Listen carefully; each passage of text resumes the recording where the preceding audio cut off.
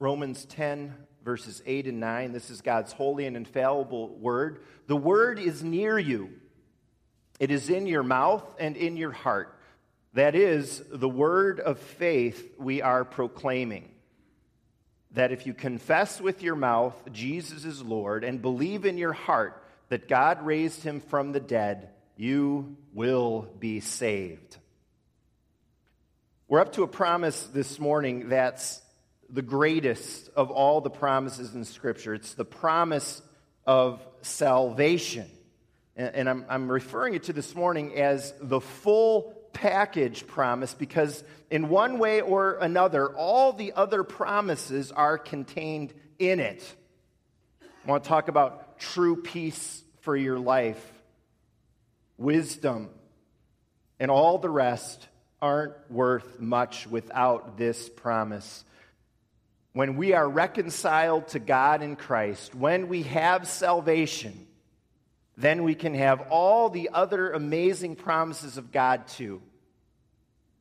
The story goes of a man and a wife who were found frozen to death in their car.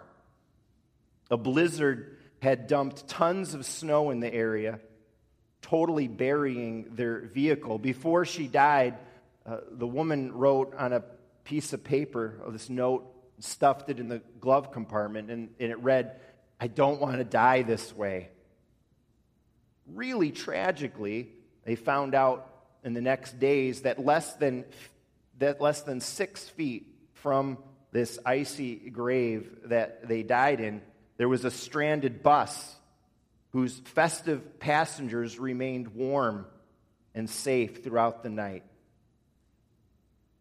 That their safety, that salvation, that life was so close to them. And the reality is that this promise of salvation is near us. It's close by each one of us. And it gives us life. Not just life now, but life for all eternity. And we don't want to miss it. Martin Luther wrote, "The life of Christianity consists of possessive pronouns." He said it's one thing to say, Christ is a Savior. It's a totally different thing to say, He is my Savior. He is my Lord. The devil can say the first one, Christ is a Savior, but only a true Christian can say the second. And as a pastor, more than anything else, my desire for people, my desire for you is to be able to say from the heart, Jesus is my Lord. May each one of us be able to claim this promise that is the full package of what God has for His people. We're going to unpack it together, all right? First, we see its urgent invitation. The urgent invitation. Believe is the call. The promise, our main verse is verse 9. Believe isn't the first thing that's stated in verse 9, but it is first in priority.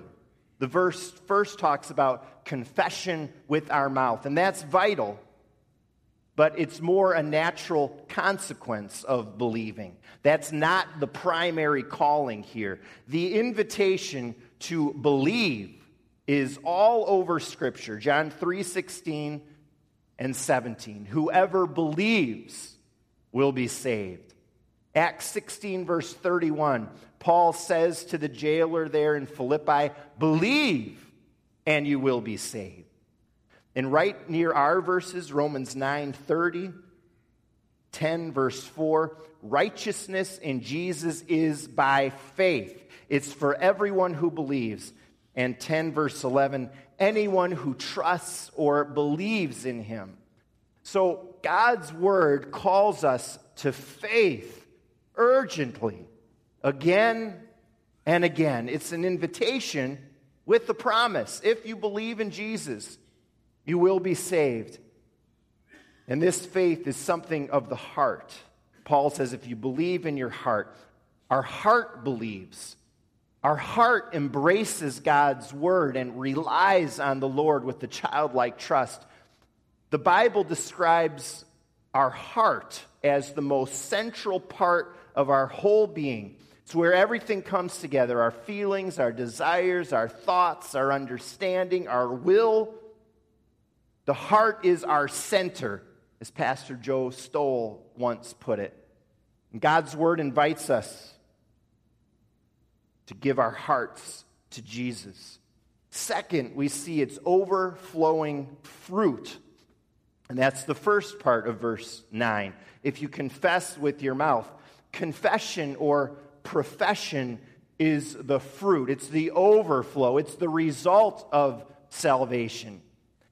It sounds like it's a condition if, but I think we can best understand confessing with our mouth more of a natural consequence of believing. True faith will result, for sure, in outward confession. We might even say that faith in our hearts is one side of the salvation coin, and confession with our mouths is the other side. The Bible doesn't think you can have one without the other. You might wonder about that. Is that confession with our mouths necessary? Aren't actions louder than words? Do we really have to express our faith with our mouths? And the answer is yes.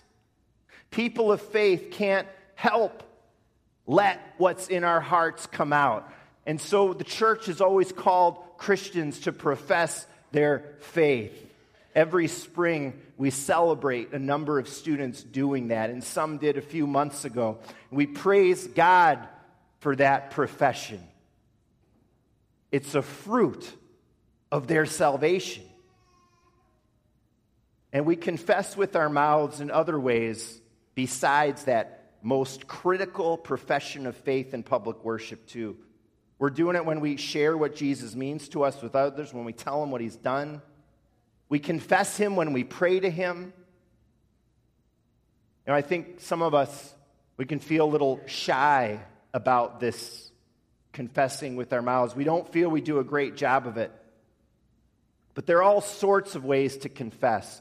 You don't have to preach a sermon to your friends or your kids or your spouse or someone on the street to confess with your mouth. In fact, it's probably best not to preach a sermon. You can confess with your mouth in all sorts of ways. You know what I hear all the time, and it's not a bad saying. I see it on Facebook. We say it to one another. Life is good. How about saying something with a little more substance? Something that expresses actually what you believe a little more. God is good, isn't he?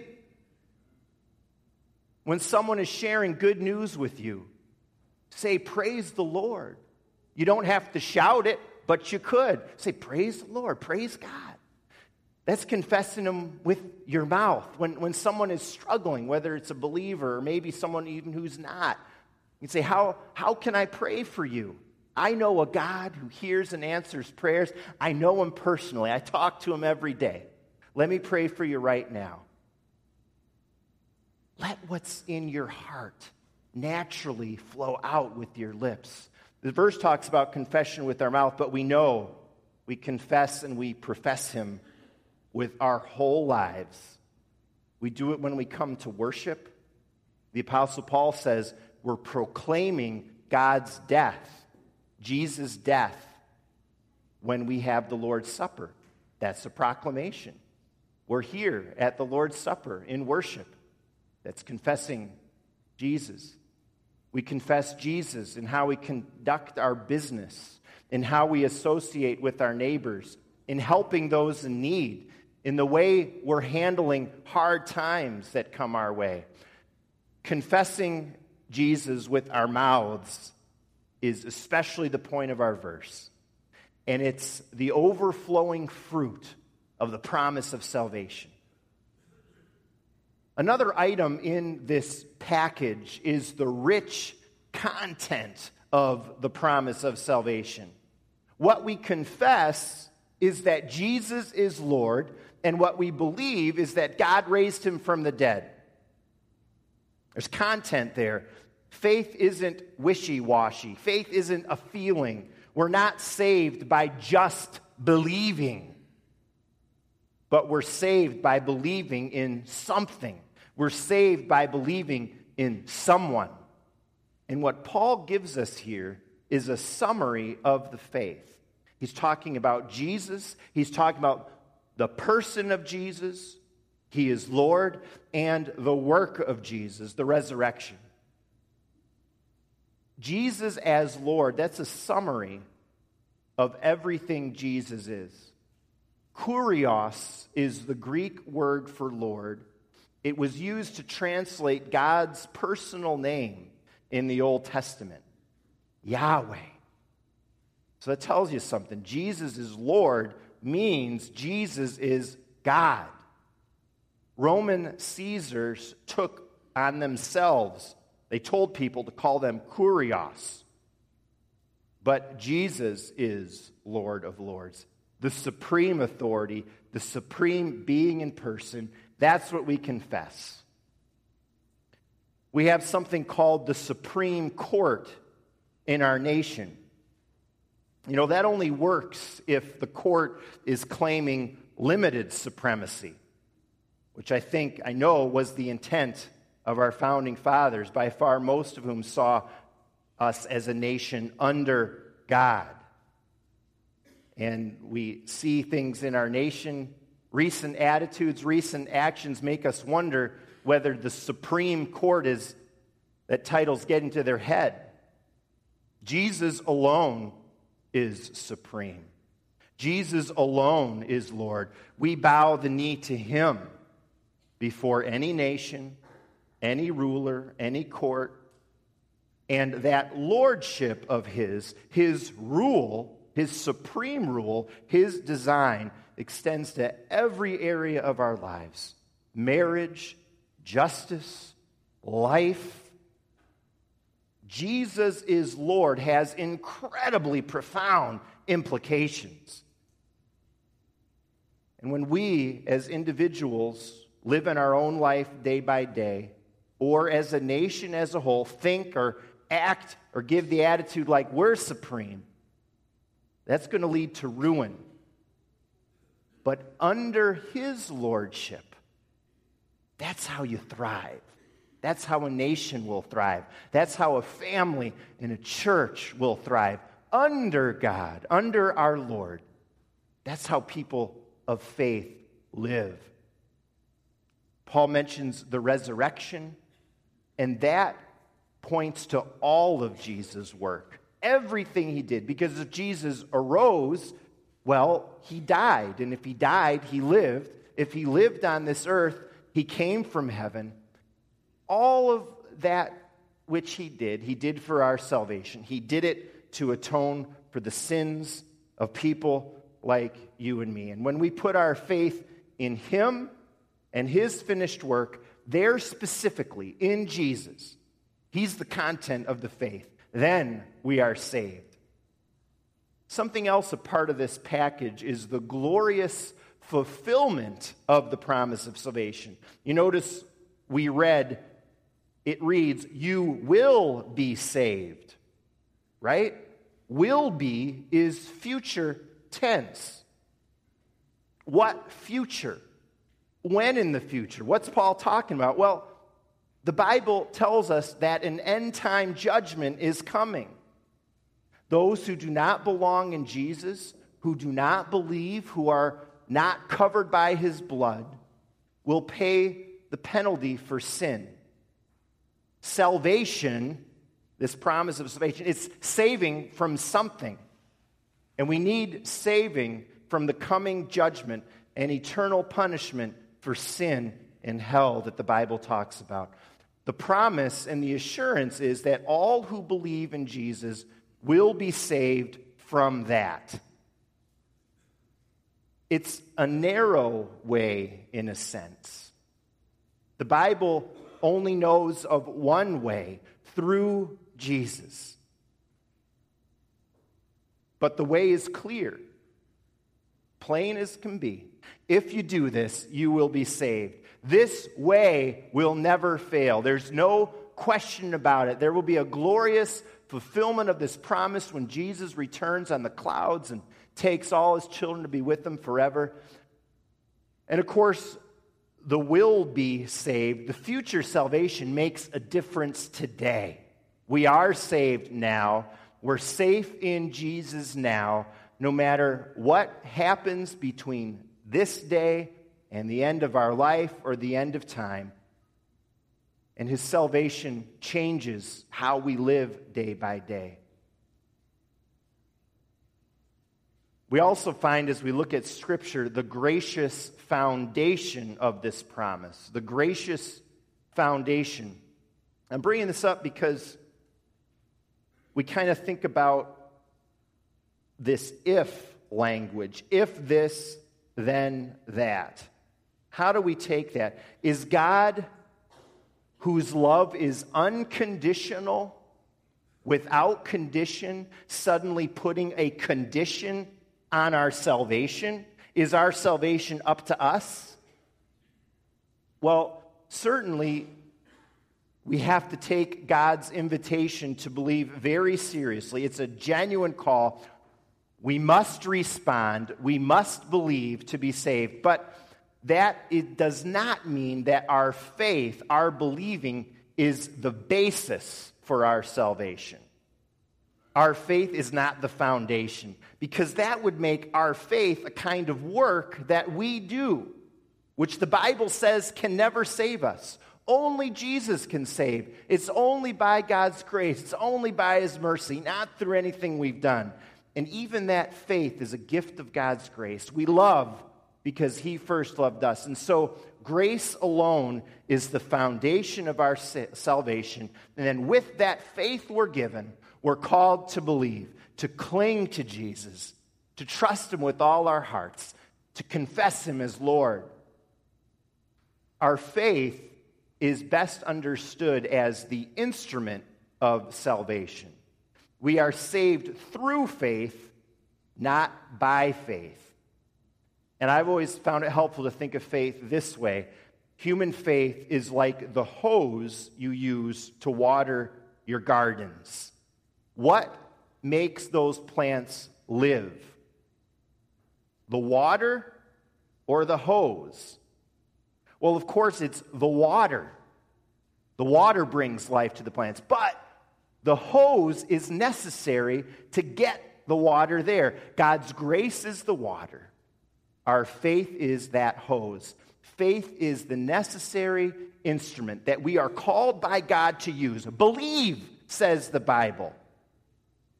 But it's not the basis of salvation. That's God's grace. And that helps us see the foundation of salvation is not in anything that's great in us or what we could do. It's in the grace of God. Two more items to unpack out of this promise today. A sixth, we can pull out of this package the missional thrust of the promise. Both of these last two are from verse 8, which leads into our main verse 9. Verse 8, Paul says, "This is what we are proclaiming. If you believe, you confess, you're saved." This is what the apostles, this is what Paul was preaching and sharing. So this is a promise to share. And by its very nature, churches and Christians, we are in the line of the apostles. We don't want to keep it to ourselves. We let the world know. We have an evangelism committee in our church, and that's great. That's good. But at the very center of who we are in all our parts, in everything, in all that we do, is that we are a proclaiming people. This word, this promise of salvation is going out from us. We witness. We tell the good news. We support ministries that are telling the good news, and we do it ourselves. We want the lost to be saved. We want people on the road to destruction to believe and come over to the road of life. We want people to know the freedom and the joy of living with Jesus as Lord that you and I know and are living in. Not perfectly, we're messing up sometimes, but the joy and the freedom of Jesus as Lord. You know something of that, don't you? We're growing in it together. We proclaim it. We share it. It's inherent in the promise. One more piece. We see the inherent accessibility of the promise of salvation. Let me explain what I mean by this. This might just be the coolest of all.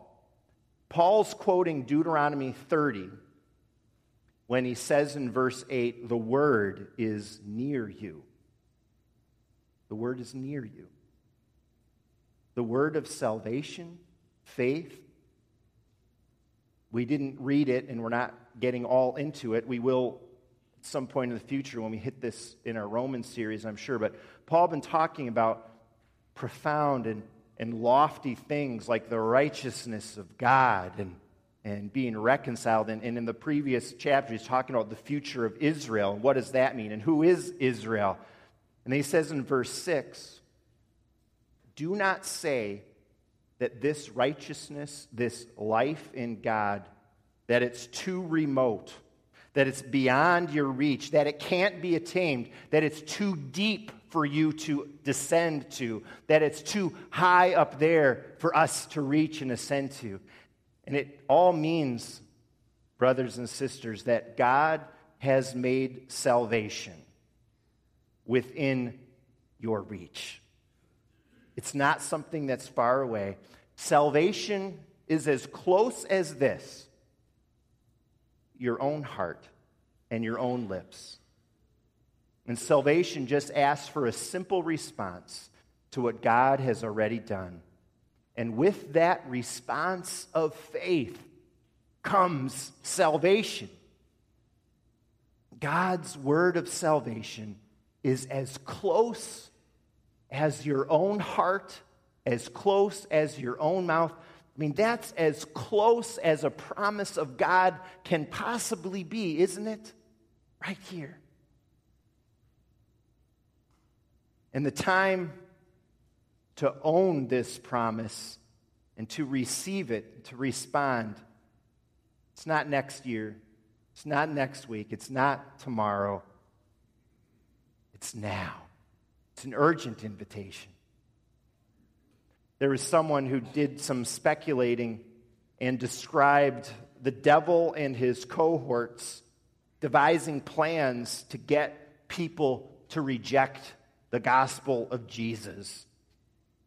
So there's this meeting going on.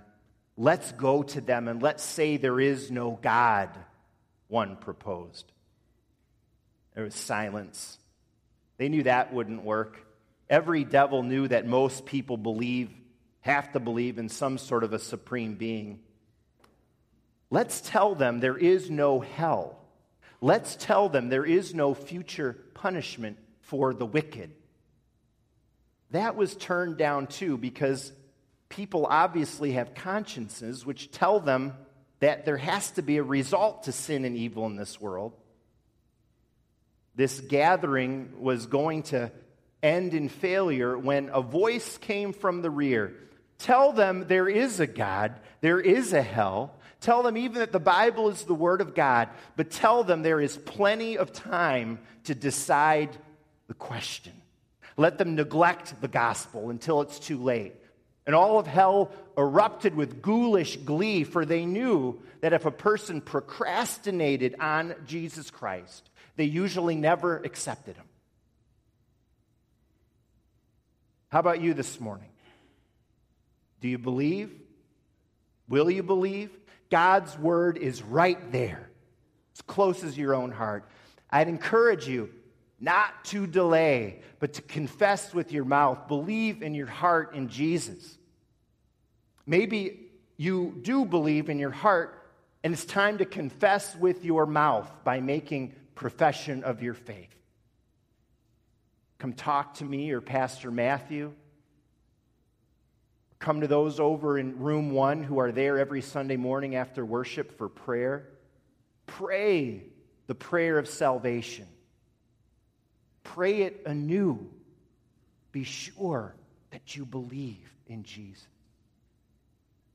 this promise of salvation, its urgent invitation, its overflowing fruit, its rich content, its glorious fulfillment, its gracious foundation, its missional thrust, and its inherent accessibility. And that means by its very nature, God's word, God's promise is near. It's right there for the taking because of his grace, even for you today. Amen.